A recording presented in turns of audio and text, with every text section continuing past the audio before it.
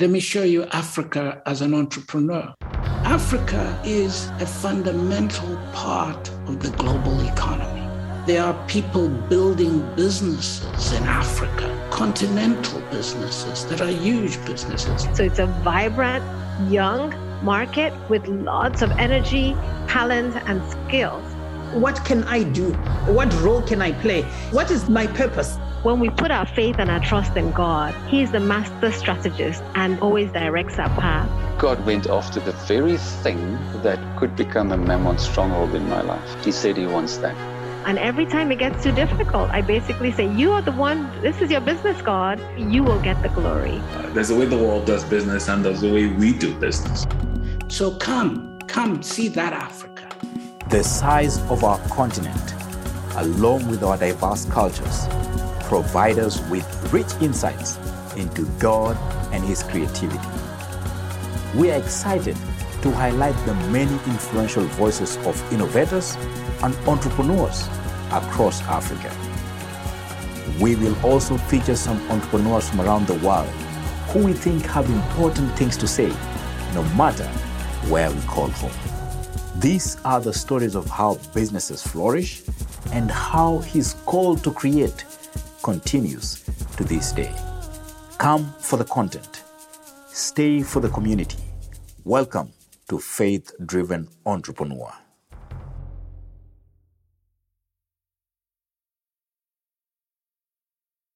Hello, everyone, and welcome back to the Faith-Driven Entrepreneur Africa podcast.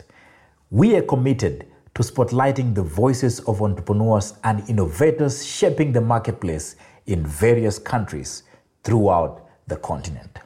This week, we are featuring Strive Masiyiwa, who is one of the most prolific names in Africa. He is the founder and executive chairman of the Econet Group.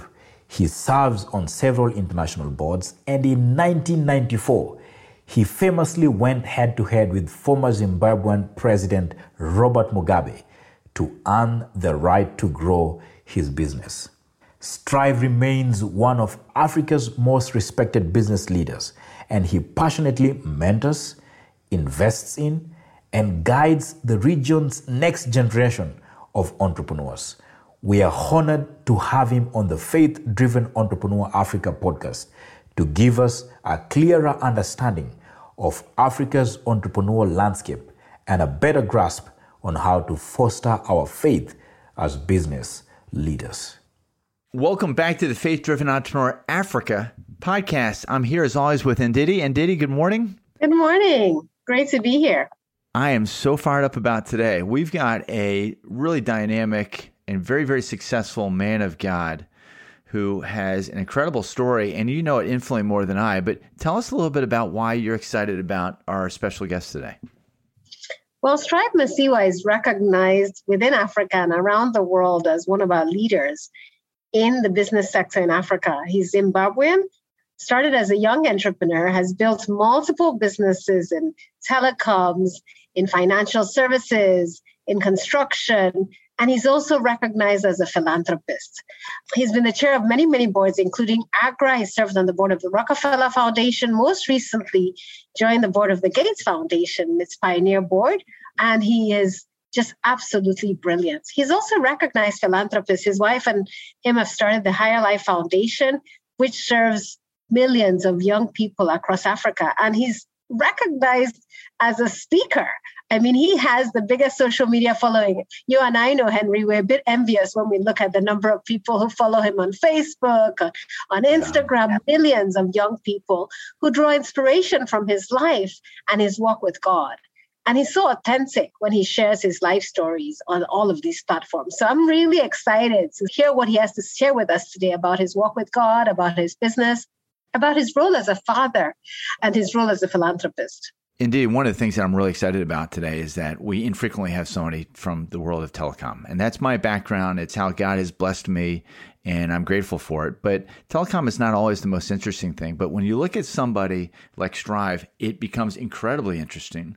And yes, because of the size and scale of what he's done with Econet Wireless all across the continent, but also the way he's taken on just different power structures, like even Mugabe and presidents, right? You've seen a guy who's fearless on behalf of the marketplace and fairness. And what an inspiration. Strive, I'm so grateful that you spent the time to join us today. I'm looking forward to our audience hearing from you. Before we get started, give us an overview, a bigger perspective, if you will, for Africa. Well, let me just give you something people don't often hear about Africa. Let me show you Africa as an entrepreneur, as I see Africa. Africa is a continent of 1.3 billion people. It has a GDP of $2.5 trillion. It is almost twice the size of the GDP of Russia. It is the same GDP size as India. It is a huge economy. We trade with the world at 500 billion a year. We receive less than 20 billion in aid. And most of that goes to less than a dozen countries. So Africa is a real place. It's a real economy, okay? There are people building businesses in Africa that are continental businesses, that are huge businesses. We have them. We have companies in Africa that make jet aircraft. We have nuclear power stations in South Africa.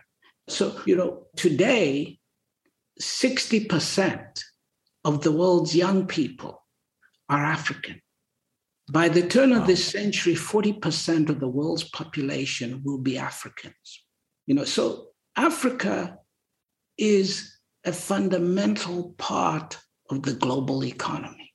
And what Africa needs today is people who think of it in terms of an economy, a vibrant place of entrepreneurs. Yes, we have our challenges of poverty and injustices.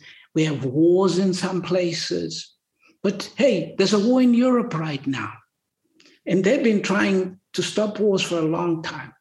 Okay, but I can tell you that we've never had an African country invade an African country, even though we have a lot of challenges over borders. We've never, ever seen an African army cross the border to another African country. Not in my lifetime, okay? We don't allow that. Do we like where our borders are? No, we don't. So there's an Africa we want you to engage with, the Africa of Africa's entrepreneurs. We have more Christians than the population of the United States, okay? We have more Christians than America, and we have bigger churches than America. So come see that Africa. Great. Thank you so much, sir. And I have followed you for many years, met you a few times, and obviously I consider your wife my friend and mentor, and I've met your amazing children. And when I think about your walk with God, there are a number of things that strike me. One is how you've been able to almost enter the lion's den in many countries with a fearless spirit, motivated by your faith, but also by your vision and passion. And in sectors like telecoms and ICT that are highly regulated, how have you navigated that from a faith lens and in the business world? Well, I've taught my children. I have 5 daughters and 1 son.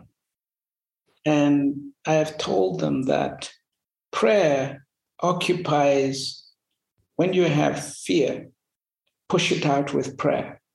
When you have doubt, push it out with prayer. So we should never have fear. We should be wise, but we should never have fear. So I never think in terms of the lion's den or anything like that, because that just should be wrong. I am the lion. It's not the other way around. I have never found a place on the earth where I cannot tread. The other side should be the one that fear you. Okay. So sometimes we forget who we are. Okay. So I've never been in that place where I had to fear somebody. It only meant perhaps that I hadn't prayed sufficiently. I love that. I love that. Pushing away fear.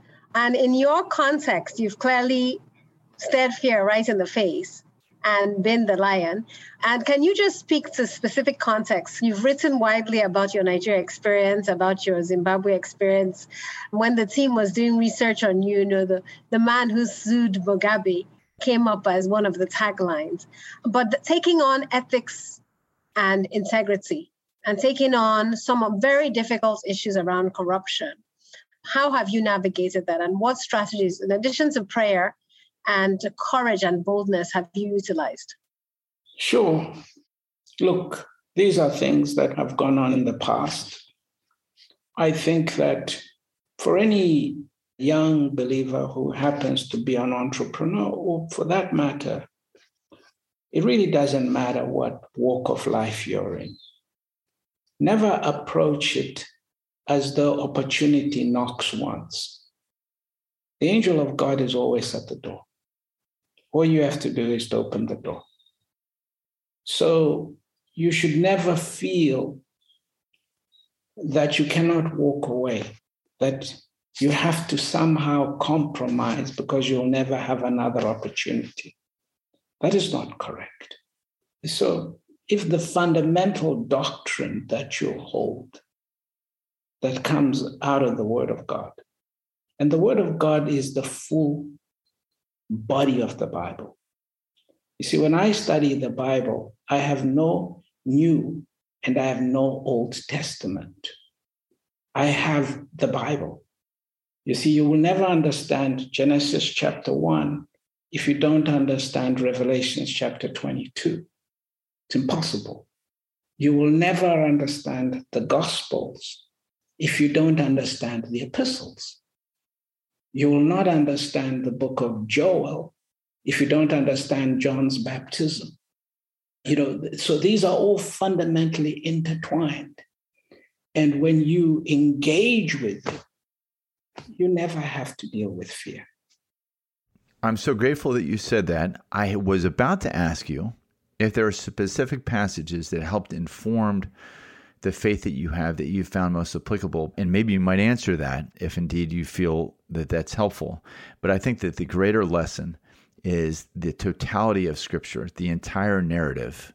And I think that a lot of us in the faith-driven entrepreneur world might be guilty of having 20 or 30 verses that kind of like drive us, and they seem to have direct application to what we're doing. And they are good. There are things like the parable of the talents and the parable of the sower, etc. But you are offering up, and I agree with you, that any one of those taken by themselves, you're just seeing it in black and white, that you need to see it in the totality of Scripture, and then that really brings it alive. Is that indeed what you're saying? And or with that understanding of a holistic view of God's Word, are there different passages or lessons that you found most applicable to you in your life? No, it has to be the totality. If you've been a Christian for at least 5 years and you can read, and you haven't read for yourself the entire Bible, you are missing a lot. The path to maturity is to know the entire body of the Bible. And Jesus himself said that the prophets were writing about me. They were writing about him, okay? So Moses was writing about Jesus. That is the core. And you have to study the Bible and look for him. Look for him in Moses. Look for him in Abraham. Look for him in Joshua. Understand that whole body, and everything opens up. So I never say, look, I have a particular passage of Scripture. No, I love the whole body of the Bible. Faith is defined almost scientifically in the Bible, as you know. I've never seen anything that comes to that level of definition as faith. It is also extraordinarily simple to understand how you get faith. You don't get faith by being a Christian. You get faith by being a Christian who meditates on God's word, who spends time with God's word, who dedicates themselves to God's word. I spend roughly 2 hours a day studying the Scriptures. Wow. That is what I've done for over 25 years now. Wow. How did that start? So 25 years is a long time, but has faith always been a part of your life? Is it something that's always been part of your business life? Or did something happen where you said, this is the thing that's going to be the most important thing for my life and help drive my business? No, I don't look at it from the perspective of to drive my business. It is about to drive my life. So when I was, I guess, about 33 years old, 32, something like that, I'm now 61. I wasn't a man who believed particularly strongly in God. I'd never voluntarily ever gone to a church. Neither had I ever read the Bible. But when I was about 32, I had my encounter with the Lord. And from that day on, I picked up the Bible and I read it for the first time. It took me about 2 to 3 weeks, something like that, to go from Genesis to Revelations using the NIV. And I never put it down during most of that time. And so, that's my personal journey. So it guides my mindset, how I approach things, and what I pursue and how I go about pursuing it. What guides you during your time in Scripture? 2 hours is a long, long time. Do you have a systematic way of reading through the Bible? Tell us a little bit more about your discipline on that. The way I read a book, start Genesis chapter 1 and read through it. And I try to do that at least once a year. But then I have particular things that I study that I'm going through in a particular period. And I write extensive notes on everything that I read. Today, for instance, I was having a wonderful time. I was studying Ephesians chapter 2, verse 15 in the Amplified Bible. That was it for 2 hours. Ephesians chapter 2, verse 15 in the Amplified. It's a fascinating verse because it talks about the fact that Jesus annulled the law. Okay? So for you to understand why he annulled the law, it goes to the very core of the doctrine of the cross. What happened at the cross? So I will engage in something like that. I will go and look at what others have said and written about it. And I look at the different translations. I'll even go and look at what the Greek would have said about it. Try and just engage in such a fundamental passage. Amazing. I love it. As I reflect on listening to you, a lot of young people in our continent, and you have a heart for young people, look to you as a role model, but many of them are getting disillusioned by the church. I don't know if you've experienced that, but it's something I'm seeing in my own network, especially the successful and intellectual Africans who are questioning the role of the church in Africa. What would you say to them? Well, I would be naturally very disappointed. But we're not in the church because we want to follow a particular pastor or a particular evangelist. It is about the Word of God, okay? If you are engaged in the Word of God, and for some reason you become disappointed because something happened somewhere, it doesn't change your calculus. You find the church, but it's not about being in a church per se. It's about your personal relationship with Jesus Christ. If someone says they're disappointed in the church, are you saying you're disappointed with God? That's a pretty interesting place to be. So the key thing is to have that calculus. And in terms of finding role models like you who are men of God, reflect Christ, and also an inspiration to the next generation, how do we create that ecosystem of apostles in the marketplace, especially in environments where the line between honesty, integrity, hard work is often blurred with the get-rich-quick mentality? Well, first of all, we must avoid creating terminologies that are not in the Word of God. There is no word in the Word of God which says apostle in the marketplace. We are not called to the marketplace. We are called to take the gospel of Jesus Christ to the world. That's what we're called to do. See, I'm not called to be a businessman. I'm not called to be an entrepreneur. I'm not called to be an architect. There's only one calling, which is the Great Commission. Okay? That's why the Word of God tells us that preach the gospel in season and out of season, wherever you are. Okay? I could have had a great conversation with you about anything, really. We could have talked about telecommunications or cryptocurrencies or blockchain, whatever you want. But here we are. We've got a Christian audience. Okay, preach the gospel. St. Francis of Assisi said, preach the gospel, but if you must, use words. Okay, so sometimes I don't use words, but you use words a lot, and it's unbelievable. So we're all in big trouble if our identity is tied into how many people go to faith-driven entrepreneur groups, or how many people listen to this podcast, or how many people go to a Facebook page or a LinkedIn page.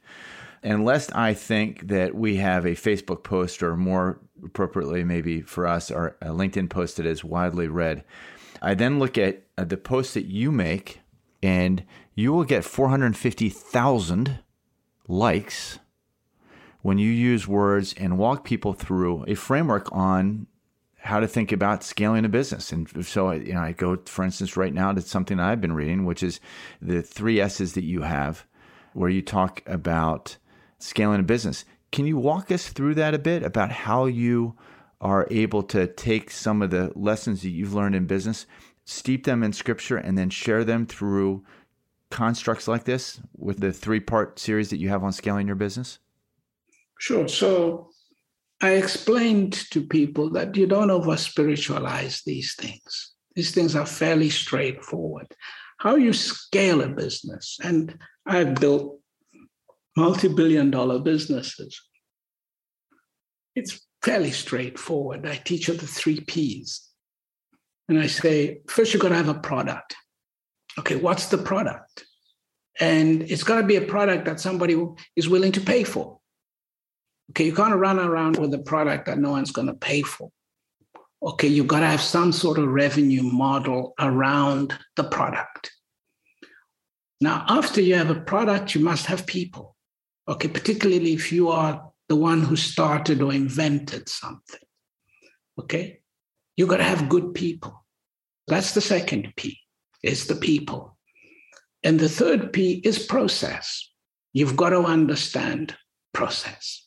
Okay, because we scale through process, understanding IT systems, understanding payroll systems, and all those are processes. And the people coming together around a product to scale. So now I notice that I don't have an M in there. I don't have an M for money because it's in people. It's the skills. You see, raising money for a business is just a skill. It's one of the core skills. Okay. So I gave an example. I said, when I was scaling my telecoms business, I realized that my skills for raising money were not sufficient, even though at the time I had been an entrepreneur for nearly 10 years. But I'd never had to go out and raise 20, 30, 50 million at a time. So I went out to find somebody, my CFO, who was a Christian brother, and he was a banker, and he was about to start his own business as a banker. And I said, listen, why don't you join me and be a co-founder with me? You understand money. You know how to negotiate with banks.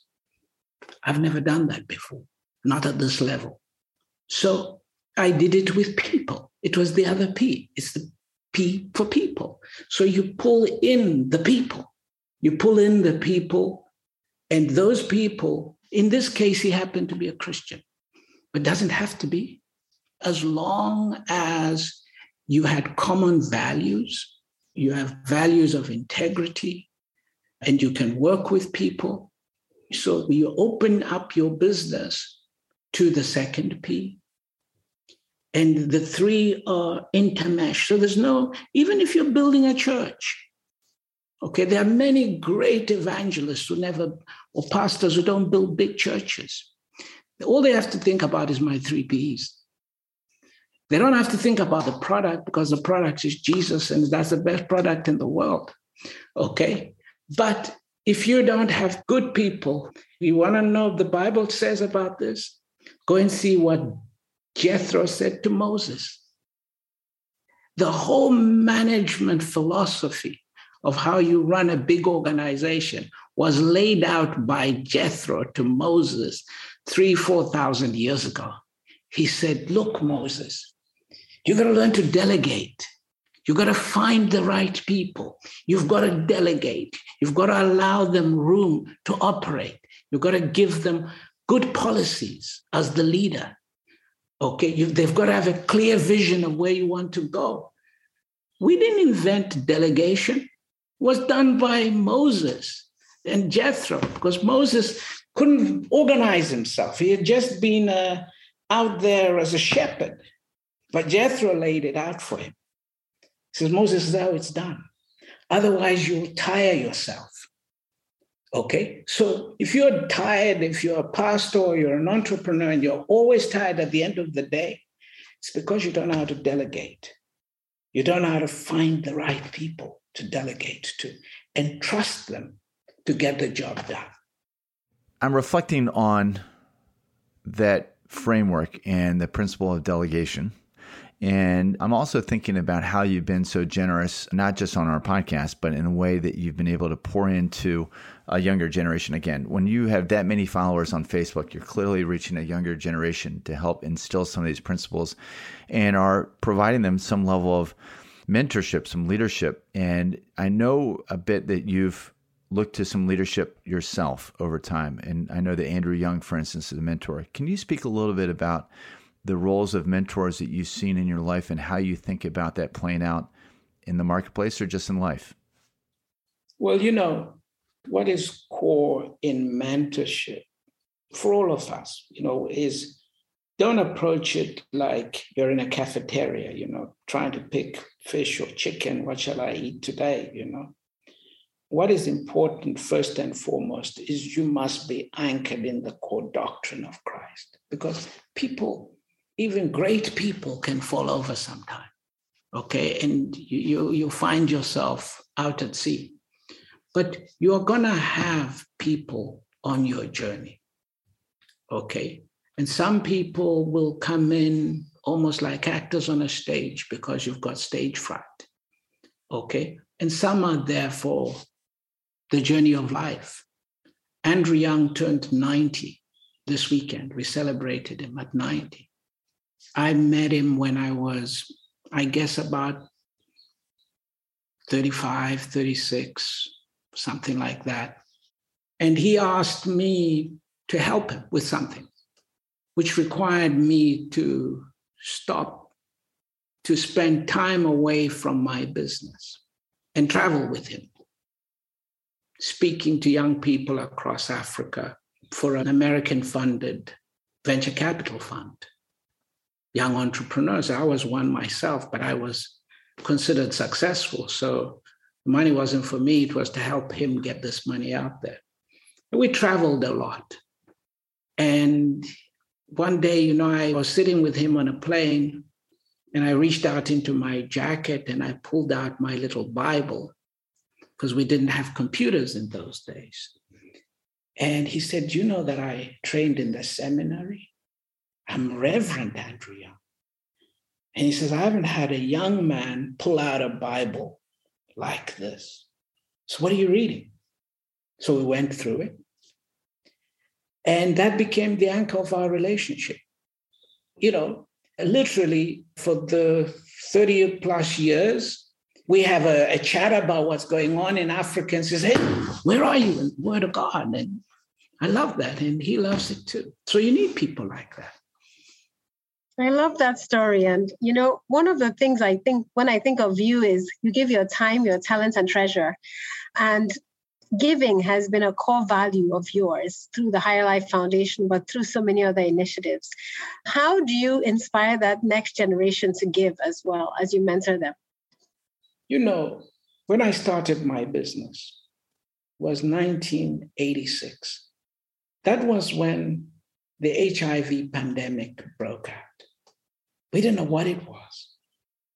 I run a construction company, and every week I was burying somebody. We didn't know what this disease was. But I noticed that being in the construction industry, a lot of my low-income workers were leaving young children. And I couldn't just bury them and leave the children. So I started a program to pay for the school fees of the children. I wasn't married. When I got married a couple of years later, I told my wife about this. She was fascinated that I had a program where I funded about 100 children to go to school, just paid their school fees every term. And she said, she wanted to get involved in it. And she'd actually like to run it. I said, fine, so that's a good deal. So I get the money, you run it, let's expand it. So here we are 25, 30 years later. We call it the Higher Life Foundation. Because God has blessed us along the way, we could expand that. We're sent to school some 250,000 kids in that time. We have thousands of graduates at all levels. We have kids even in the United States at the moment. At any given time, we have about 50 or 60 kids in the US because it's a great system. It's a great education system. And particularly when we have very bright kids, we can partner with the universities. So we've partnered with universities like Morehouse College, Yale University, New York, and so forth, to send our kids there. So the greatest philanthropy is education. When all else fails, if you want to be a philanthropist, one, you don't believe that you have to wait until you're a billionaire before you're a philanthropist. That's a misnomer, not a Christian philanthropist. You start today. And as I've always said, I don't give in order to have. It is the other way around. I have in order to give. And that is scriptural. If you go to, I believe it must be 2 Corinthians chapter 9, verse about 9 and 10, somebody correct me. It lays out why you would have to have seed in your hands so that you are never left in a position that you can't help. But then we narrow where we want to help. Africa is an amazing mission field to help. Everywhere we turn, we have an opportunity. What an opportunity we have. The opportunity to be able to be a vessel to help others. Okay, so if my business exists, let it exist for that, not the other way around. I love that. I have 2 other questions. I'll just ask them quickly. One is, I once heard Elizabeth tell a story, one of your daughters, about her birthday. I think she was 7. She asked for a big birthday party. And when she got to the venue, it was all children she didn't recognize, children from motherless babies' homes that had been invited to this party. And that was her early introduction into philanthropy and to giving. And I just think you and Mrs. M have a phenomenal philosophy on how you engage your children in your faith, but also in your work. Can you speak to that? So as our listeners, think about raising children who love God, who love humanity, who serve God, who serve humanity. How have you been deliberate about that? No, thank you so much. My wife, when she was running the program, she used to meet all the kids every single year. We couldn't do it now because there are just too many kids. But there was a time when our business was very small and So she used to organize these events where she called them history maker events, where the children were brought together at a college to spend a week with her. And she wanted them to reach out and to believe that they could be history makers, that one day they would be President Roosevelt, okay? That a disability or a parent missing or anything like that does not stop you becoming what you set out to do. It was one of these occasions, and she was there, and there were a group of nuns there, and they came and they said, Mrs. Masiwa, we have a 2-year-old here. And my wife said, but, we said the kids should be a lot older. They said, well, this little boy, we brought him for you. And she just took him and brought him home. And he's our son.